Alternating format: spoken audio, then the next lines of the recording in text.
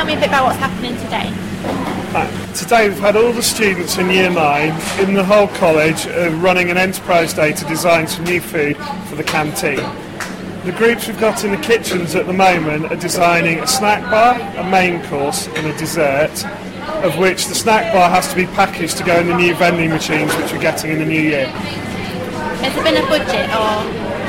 No, the focus this time has obviously there is a budget in the fact that we've provided ingredients that are low cost, but the focus has been to stick with the Food for Life theme that the college is following at the moment.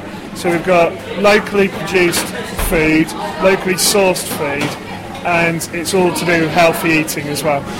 Will these products be actually used, or is it just a test? The winning team for each of the 3 different dishes, the snack bar, the main and the dessert, will have one day in the canteen where their product will be produced and served to the rest of the college.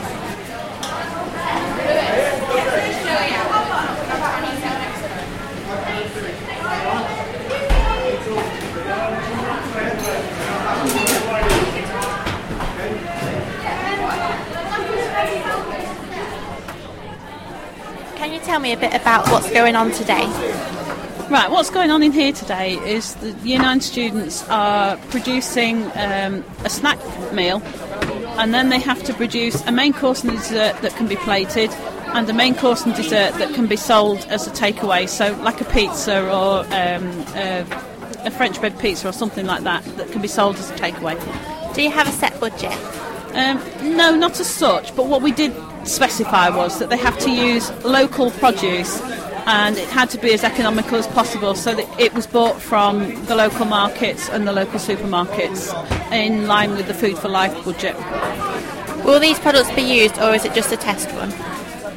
Hopefully some of them will be used. So yes, they are a test run to start with, but hopefully, because they're being judged in the canteen staff will take some of them on board. They have to produce a recipe and a menu as well, so they can be used, yes. How long have you planned to do this?